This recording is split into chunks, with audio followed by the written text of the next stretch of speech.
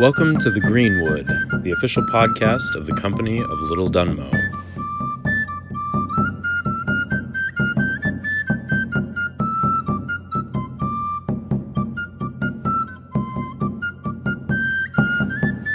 Today on the podcast, I'll be speaking with Hannah Rouley.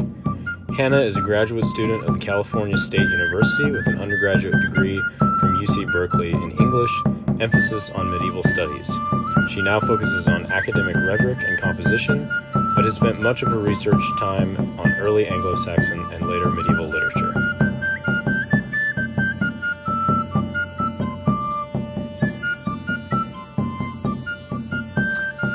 All right, I'm here with Hannah Rouley, and we're here to talk today about the cult of the Virgin Mary in the pre-Norman era leading into the kind of the 12th and 13th centuries. Hi, Hannah. How are you? Hey, I'm good. Thanks for having me on. This is awesome. You're our first scholar, as it were. Wow. I feel really special being called a scholar. Yeah. Well, it's interesting, in the reenacting world, a lot of the people who are into it, it's kind of a mixed bag. There's like people who are professional educators, and then a very good friend of mine, in fact, is a professional educator and a very good reenactor. And then there's people who are kind of just sort of hobbyists in every sense of the word. And so I'm a hobbyist, and you're an educated person. So hopefully we can kind of, I guess I am. Hopefully we can meet in the middle and talk intelligently on the subject. The first question that I wanted to open with is, how did you first get into studying the medieval period? What sparked your interest in that world? That is a really hard question. I'm going to answer it really simply just by saying I kind of discovered it by accident. I've always been an English major, but I originally wanted to read only Victorian literature, like forever. That's all I ever wanted to read. And for this, for the purposes of this podcast, I won't go into which kinds, but I had to take an earlier British literature seminar. And one of the things that we had to read was Sir Gawain and the Green Knight. Excellent. And we read it in the facing page, Middle English to Modern English translation. Oh, beautiful. Which was extremely worthwhile. And I realized then that I had never actually sat down and focused on the origins of our literary tradition, and I felt a little ashamed. I started reading more. Yeah, well, it's interesting that you were interested in 19th century literature primarily because some of the great 19th century poets and whatnot were sort of the first modern medievalists, if you will. They were totally romantic about that period. And in fact, there was I don't know if you know this, but there was Queen Victoria had a reenactment of medieval. They had a jousting tournament. This is in the 1840s. And that's awesome. And the original Ren Fair. It was the first. It was the first one. Yeah, it was one of the first medieval reenactments. Was at the at the request of Queen Victoria, and they did it. They did it up. Wow. And Alfred Lord Tennyson was a big influencer on all that stuff, and there was a real heightened awareness of the medieval period in the 19th century. Which as there should be. Which I think is cool. All right, so jumping into the topic at hand, what are the origins in England of the cult of the Virgin Mary? Where does it come from? And where'd it come from? So where'd it come from? Yeah. Well, technically, if I wanted to be a real smarty pants, I could say Mary. Right, sure. But I won't. So there are two main periods of growth for the cult of the Virgin Mary. In looking at it, the first really focuses on the 7th to 8th centuries, and that's looking at her original feasts, which are initially Roman, but were brought to us by Eltham and by Bede. And then the second is focusing mostly on newer understandings of devotional practices. And that was kind of the 10th century onward. So after we had the original feasts, and I'm talking like the Dormition, the Assumption, that kind of thing, technically, actually, Nativity was considered a feast of the Virgin Mary as well for a long time. Yeah, well, before that gained liturgical problems. But, yeah, sure. As soon as somebody caught wind of like, what do you mean this is a feast about Mary? It's a feast about Christ. That was shut down pretty radically. But that was originally actually also considered a feast of Mary. So after those feasts, she then gained bigger liturgical recognition. So if we're talking about the origin of the cult, then technically speaking, it's biblical. Even though we only hear about her really briefly in the New Testament, mostly in Mark. But as societies and Anglo-Saxon England became aware that Christ was a holy being, they started to kind of think, well, hey, what about Mary? Sure. And the cult itself originated just simply from that. As soon as Mary was regarded as the Holy Virgin, as soon as she was taken seriously, then there became a cult following. Sure. Now, what does that look like in kind of practical terms? As far as I might be jumping ahead to some of the later questions that I had, but just to kind of put it in the Anglo-Saxon context, when we talk about a cult, first of all, what that word is kind of scary today. Yeah. What do we mean by cult, and what did that look like in practice amongst clergy and laity? So, put really simply, the cult is actually just focusing on, at least in the pre-conquest setting, it's focusing on the privatized devotion to Mary. Christians heavily publicize their faith towards Christ. You see it on a crucifix, you see it in churches, but until the Catholic era, we don't really see a lot of public devotion to Mary. Of course, now any Catholic church you go into, you will see Our Lady of Sorrow, but that wasn't typical prior to that. So because it was so privatized and because it was done in smaller liturgical circles, it became referred to at that point in time as a cult. Of course, if you say that now, the word has a much heavier meaning. They do not mean the same thing. It really, honestly, should be called more like a fellowship or a brotherhood or something like that. That would really make more sense. But so, going off of what they referred to it at that point in time, it would be the cult of the Virgin Mary. Right. So basically what we're looking at is private devotions by lay people, but also clergy as well. Mm-hmm. And this is in the form of, I mean, obviously at this time, we don't have the rosary in the sense that we do later.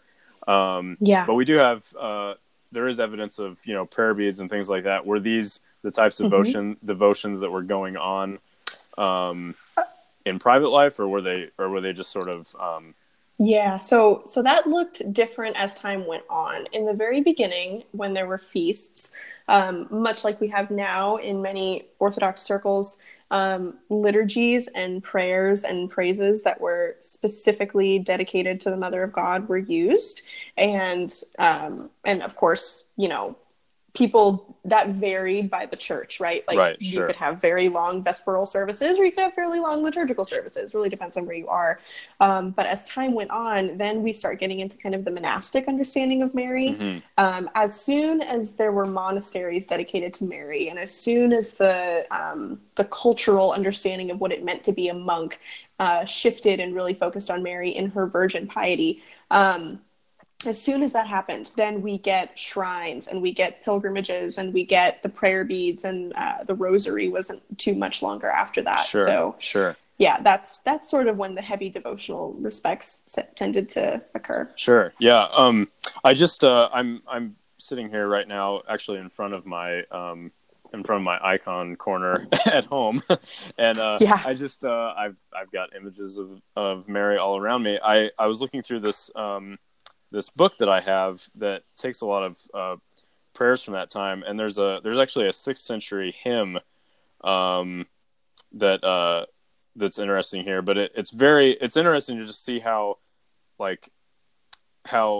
these prayers to Mary, or these hymns to Mary, are also very Christ-centered as well in the time this says, the womb of Mary sustaineth the threefold universe's king, and Oh, yeah. the moon, the sun, the universe obey him for eternity, and showered with his heavenly grace, a maiden's womb containeth him. It's just really beautiful. I can see, I can definitely see the appeal to that as just a devotion. It's very Christ centric, which that debate rages to this day of the role of Mary as well. But what in what sense? There's a lot of there's lots of things that you read, and people will say, well, the Virgin Mary and the saints, well, they just sort of took the place of these kind of like cultures that took on Christianity. They sort of took the place of like pagan deities in their world. What in your research, what have you found regarding that, if anything?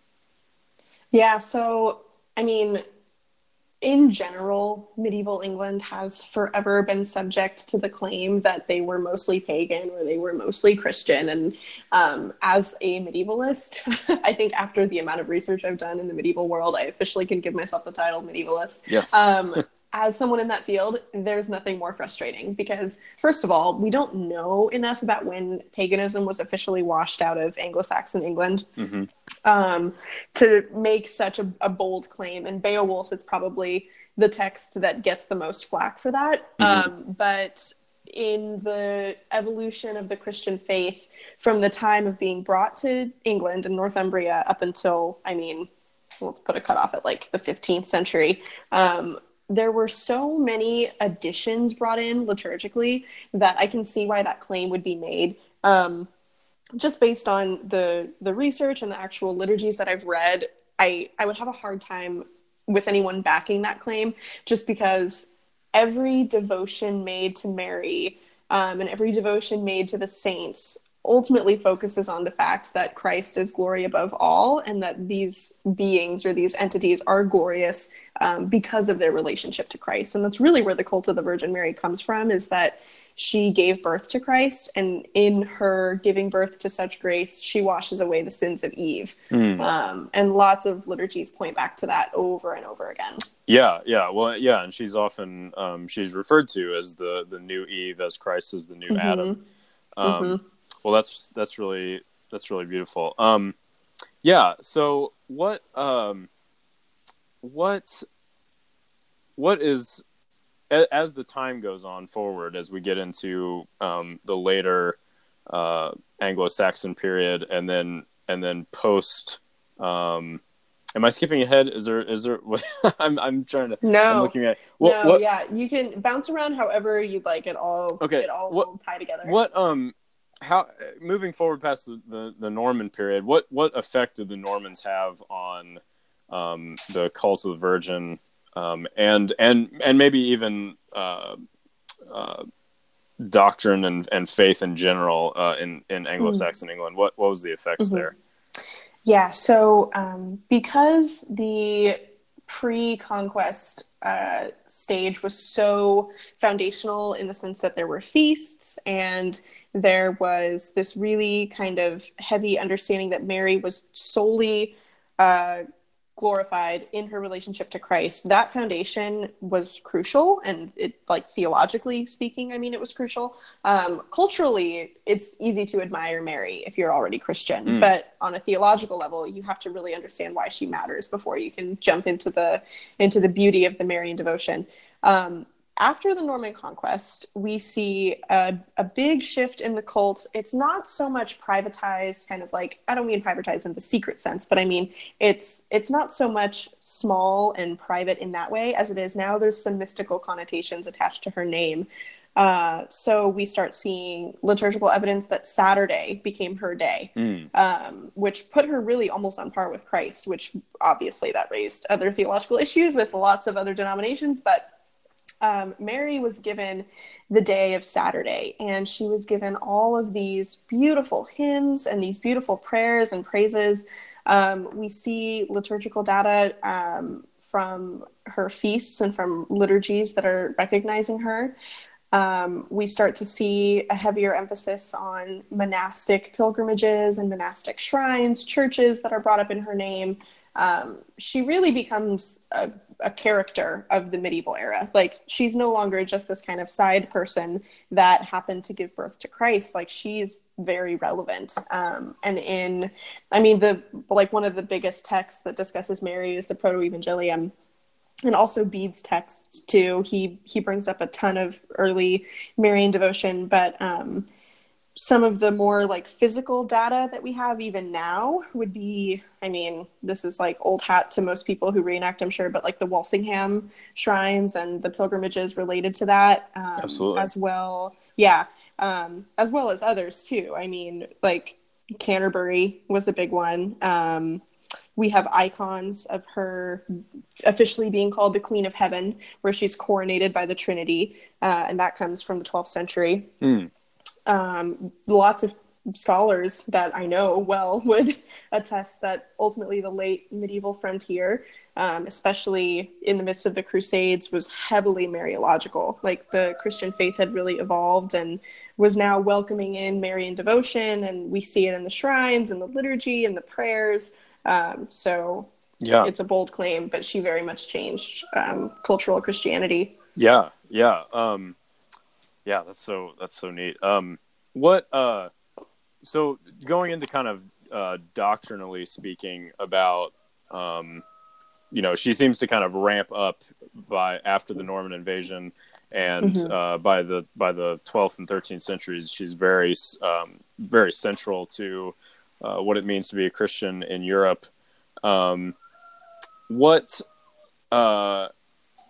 What doctrinal, you talked about doctrinal changes and maybe some doctrinal, not changes, but some things that maybe caused pause later on. Like what maybe are some of those things that were affected by that?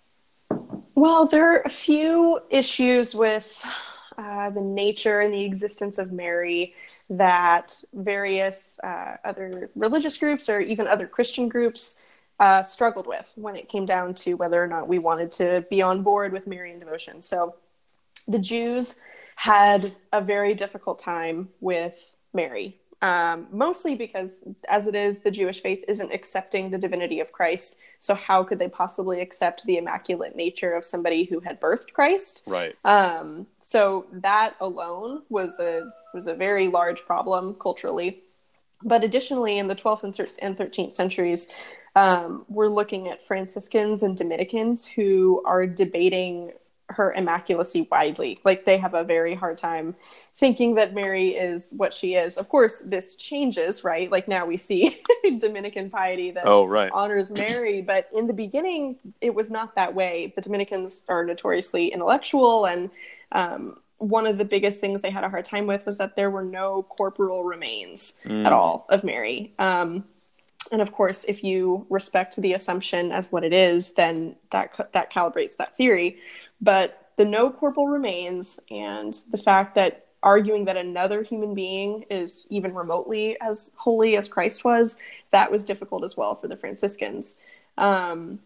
We later learn of relics pertaining to the milk of Mary or to her clothing, but in general, we have no bodily remains like we have for some saints. So that made it difficult to start honoring her, and for some venerating her as well. Okay. What were there certain monastic groups that maybe championed Mary more so than others then, or what did that look like? Do you mean just in general when people went to certain monasteries? Like, were those bigger? If the Dominicans were sort of down on it, were other, were Benedictine monks more receptive to that, or do we really know? Yeah, it's hard to say. I think everybody kind of got on board with Mary around the 14th and 15th century. Like, that's when we really start seeing her presence heavily in the Catholic Church. Yes. Of course, anybody who has seen a Catholic Church now would laugh at the fact that the Catholics were ever not a big fan of Mary. Yeah. Right. But it's just hard to wrap your head around. But in looking at, if we're going to compare the Orthodox versus the Catholic Church, for instance, Orthodoxy has been on board with Mary since the 4th century, right? Right. Like her feasts are what brought Marian devotion to Anglo-Saxon England. But the Catholic Church, because it just didn't exist as long, then I guess technically we could say they were later in the game. Sure. The only people who truly were the most fanatic about the cult of the Virgin Mary really were the Anglo-Saxons. Really? And even then, medieval English Christians, like that particular sect of Christianity, I'm not sure why. I would love to hear some data on this, but they had a particular devotion to her, which was greater than most at the time, other than like Byzantine Orthodoxy. That's interesting. I guess that I did not realize. Yeah, that's to think that the Isles were sort of a enclave of Marian devotion and practice when maybe it wasn't as common on the mainland. Yeah, not at all. Fun fact, the Isles also were one of the first groups to start bringing in female saints, and to this day they have a pretty hefty population of female saints. Absolutely. And that's worth noting. Maybe that has something to do with the Marian thing. I don't Absolutely. know. Well, they seem to be, I don't know, maybe if some of those cultures are pretty, how do I want to say? They're pretty. If we were at Berkeley, you would just say misogynistic, but well, I'll try not to say that. But it seems like those cultures, maybe on one level, though, were maybe a little more like cool with their women, I guess is what I'm trying to say. Like, just totally. Yeah, it's really, that's really interesting. And of course, there's a lot of talk about how like Ireland, really kind of incubated certain things and like brought it back to the mainland during the tumultuous years of yeah. So it seems like the Isles in general, whether you're talking about Anglo-Saxon England or you're talking about Ireland, they seem to really have kind of incubated a lot of things that were later brought to the mainland. Oh yeah. And before even Mary, women were, I mean, the popular belief is that women were treated like garbage by Anglo-Saxons, and that's just like fundamentally untrue. Like in Anglo-Saxon England, they couldn't really grow grapes, so they had no means of producing wine for communion. So there's liturgical evidence that priests had asked bishops and other hierarchies in the church if they could use mead instead of wine. And they were allowed to. Like, there's lots out there. I mean, if you read Beowulf, mead is mentioned like 55 times or something insane. So mead is significant, but if you look at who's pouring the mead, it's always the women. Women are always the ones pouring the mead. And of course, now go to any Orthodox or Catholic church, you're not going to see a female holding a chalice. But back then, they could, and they did. Wow, yeah. That's amazing. Yeah, well, that's really interesting. So, would you say then that that Mary in a pretty significant way really influenced Christian piety, probably more than anything else other than Christ himself, in the medieval period. Absolutely. Confidently. Yeah. And we have the Anglo-Saxons to thank for that. Totally. Yeah. I mean, we have the Anglo-Saxon to thank. I mean, technically we can't call them the Anglo-Saxons after the Norman conquest. Sure. It just would be historically inaccurate. However, that whole group of people, like, we very much have them to thank. That Marian devotion, it spread into other countries. It lasted long enough that we still have shrines to this day in southern Scotland, northern England, of Mary. And in that sense, she changed monastic Christianity, very much so for lay people, but also, I mean, any woman who was taking the vow of celibacy to become a nun, to this day, they pray to Mary. Yeah. And that has to mean something. I mean, of course, monks are looking to Christ because as we know and as we see, he very much is a monastic ideal as well, but and other saints too. Yeah. But there's something significant about Mary really being the one Yeah. to look to. Yeah. Now, by by the 12th and 13th centuries, you talked about of course by the 14th and 15th, Mary has pretty much been universally accepted by all.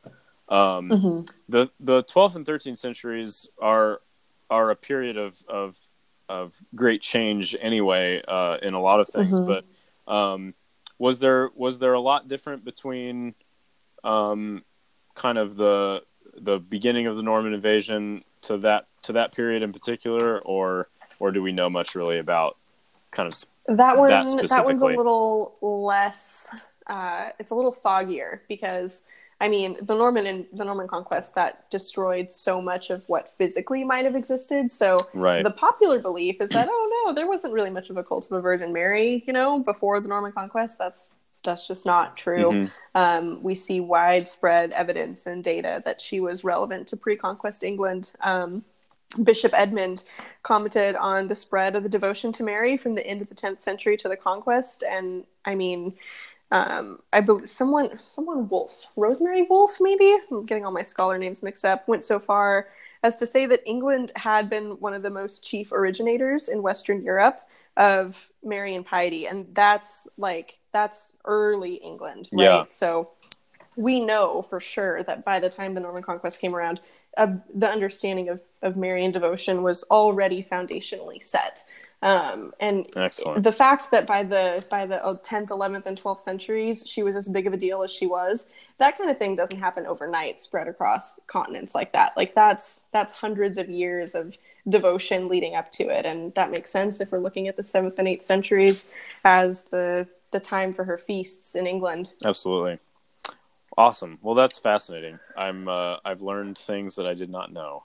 The more you know. And I have to name drop. Yes, Mary Clayton, because anybody who wants to read up on this, boy, have I got names for you. But the real one that everybody needs to read is Mary Clayton's The Cult of the Virgin Mary in Anglo-Saxon England. Excellent. And she has all sorts of data on Mary. She's really the scholar to look to. Cool. Well, I will put a link to that in the show notes at the end. Yeah, that's really great. Well, I'm glad that before we kind of wrap all of this up, I have to ask you, because of the nature of this podcast, we're sort of a history podcast, but we're also we're these weird reenactor types that run around in funny clothes.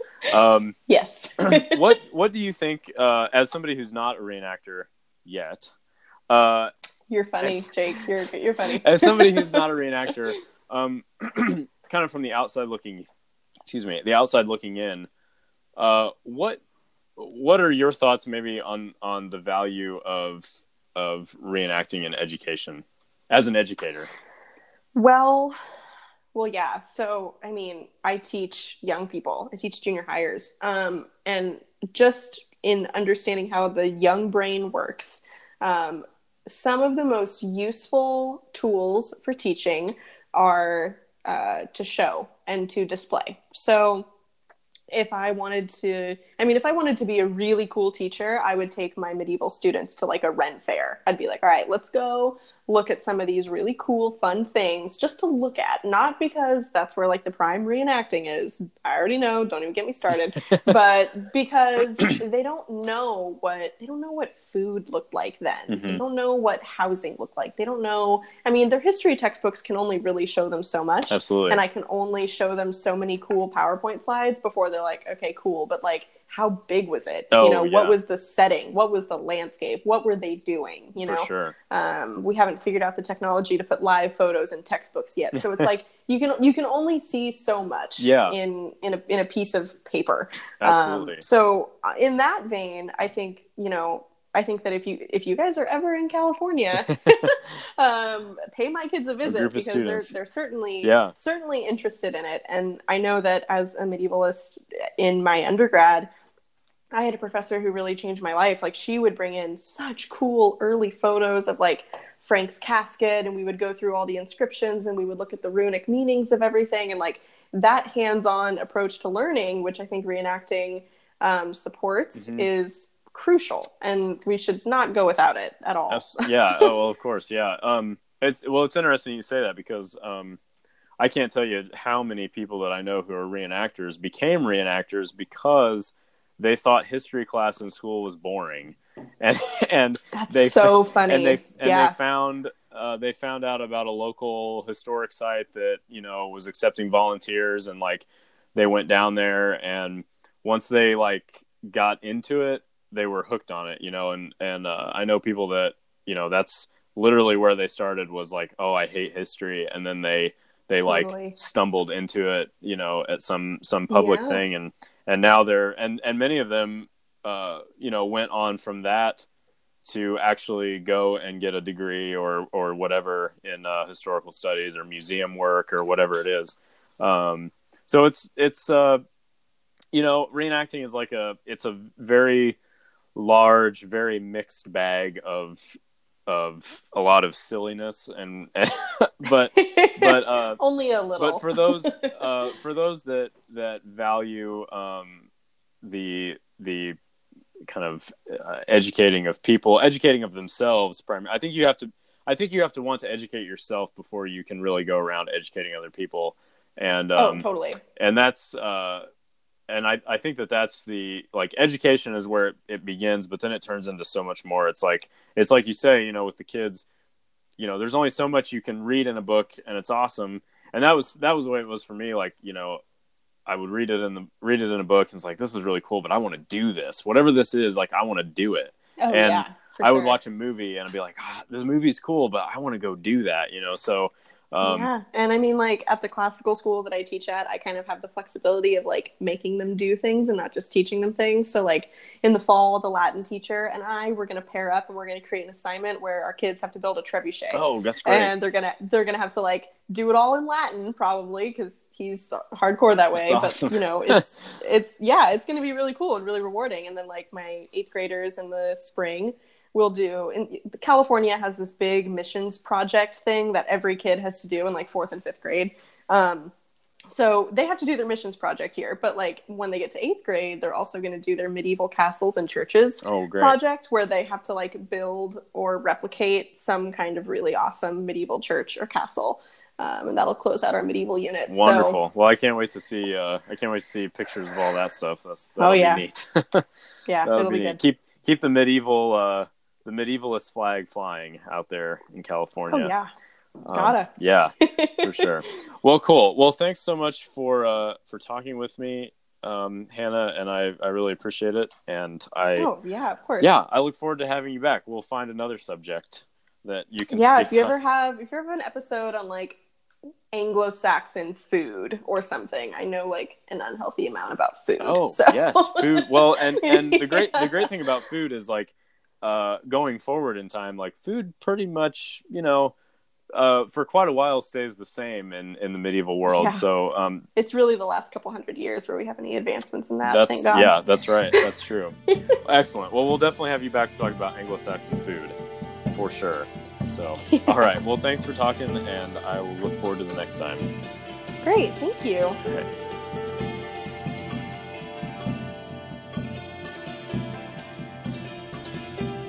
You've been listening to The Greenwood, the official podcast of the Company of Little Dunmow.